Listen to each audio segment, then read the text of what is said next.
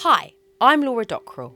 I'm here to tell you a bit about my podcast Zombiemum, a brand new show from Broccoli Productions. In 2018, after the birth of my son, I was hit, completely out of the blue, with a rare and debilitating mental illness.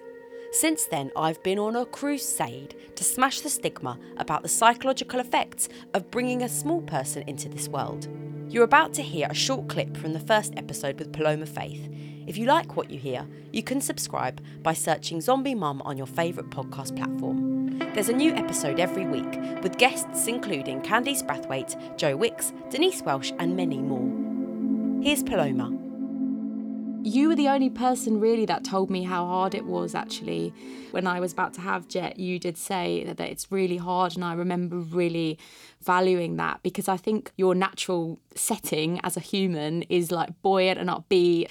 That when you told me it's hard, I was like, okay, this is real talk. I had no idea that you had gone through so much. And it was so worth it that I'm doing it again. I know, so you're doing it all again. And this time round, I'm just so amazed and proud. You're documenting and you're writing these accounts. I think it's really cool. You're kind of drawing these boundaries between you and the rest of the world, being like, I think you said it's not neat. You know, I'm not a neat pregnant person. It's like you're kind of giving yourself permission, going, back off, this is my space and I'm going to do it. But also you're saving so many people as well, doing this in the public eye. How do you think pregnant women are treated in the kind of public eye, or women in general, pregnant person? What is the expectations and pressures put on us? There aren't that many people in the public eye who are pregnant in front of the camera.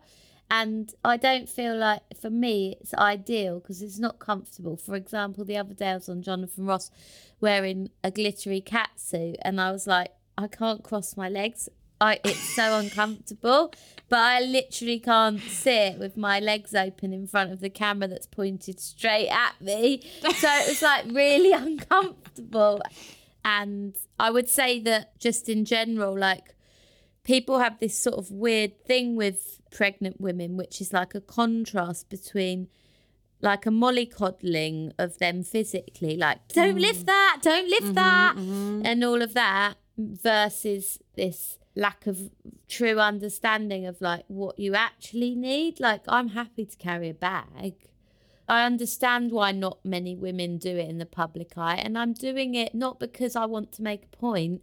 I'm doing it because it just happens to coincide with when I'd planned to put my record out. And just like a lot of working women, even though it's a very different sort of set of circumstances, you know, if you go to work and you get pregnant, you just work at the same time. And I just think I want to sort of normalise it in the sense of being a famous person. I think people in the public eye often hide away for it. And I did the first time. And I'm glad I did the first time because I didn't know what to expect and it was scary.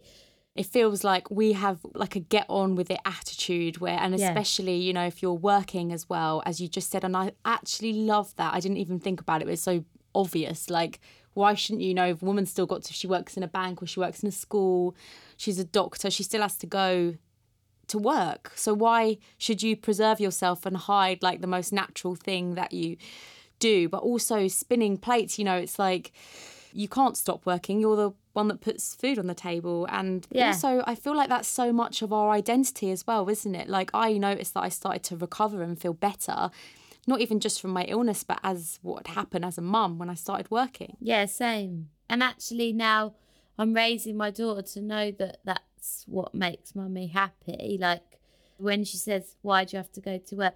So that we can have food on the table. I say like, so that there's food, the light switch goes on and off, clothes, toys, and the best bit is it makes me happy. That is and I amazing. think that's so important for her to know that, like, work doesn't need to just be about finances. That's already an education from the beginning, isn't it? It's visibility. You're not showing mummies can sometimes do this and daddies can do this. It's there. And it's the life that we live. Totally. So you're pregnant again. How do you feel?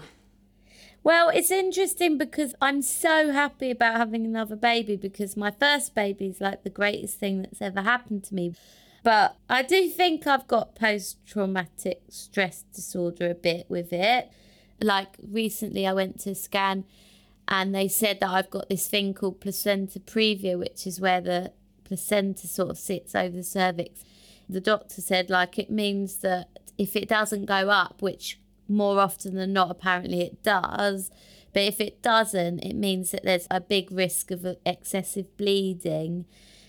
And she was like, oh, don't worry, we have loads of blood in the room. And it was like, a normal mind would be like, okay, great, I'm in good hands. But my thing was just like, I didn't react not like a normal person because I think I still haven't fully recovered from the trauma of the first one and what happened.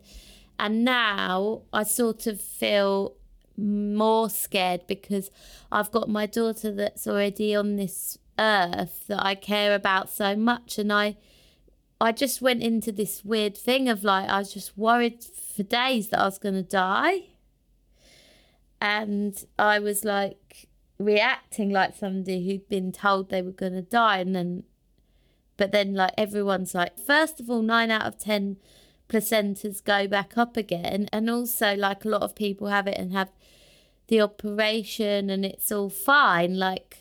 And I was just like convinced I was, and I was crying all the time, and I was really depressed and sort of angry at myself for wanting another child, almost for putting myself in jeopardy when I feel so responsible for my child that I've got already. I'm more worried than I was the first pregnancy because of what happened with the first one. Do you kind of feel like, how did you not know? How did nobody tell you that you could feel that bad from just having a baby? There's not really our illnesses exposed. Yeah, like there's no truth about it. And also a lot of people say postpartum depression, but they don't really tell you what that means. And as somebody like yourself, who's always been quite an optimist and sort of like the go-to person for a lot of people to make them feel buoyant and lift them up, I'd never really experienced that level of sadness before. And it was quite alien to me to feel that way. So now I'm sort of like caught between an overwhelming sense of joy that I'll be able to do it again, and that maybe I'll be able to rectify some of the mistakes I made before. I'm going to try not to doubt my relationship with my child or be so insecure about it, so that I can then accept help from other people. And I think last time I just tried to do everything by myself and it was too much. And going on tour with a baby of 7 months, and I just was like a mess. I was like on stage in like a poppy outfit, lactating. I was crying on stage. I remember you saying, and I know this is horrible because it's your like misery moment, but for me, you saying that, it made me feel so much less broken myself. Like I was just like, God, it isn't just me. But you've got that image where you were like standing on stage singing with tears just streaming down your face. That's what women are facing. That's what they're doing, aren't they? I just did it because I'd sold all those tickets. I remember on stage at the O2 and I was like saying to however many people fill the O2, it was like 20,000 people. And I was like, I'm just going to text the girl that's looking after the baby just to see if... And I stopped the gig to do a text. Is she asleep? I love that. But it's true, you wouldn't be able to sing that. You wouldn't be able to. If I was like, I just need to know, because all I'm thinking about is that, and I can't remember the lyrics. And everyone thought it was like a bit of a stand-up and laughing, but it wasn't. It was genuine.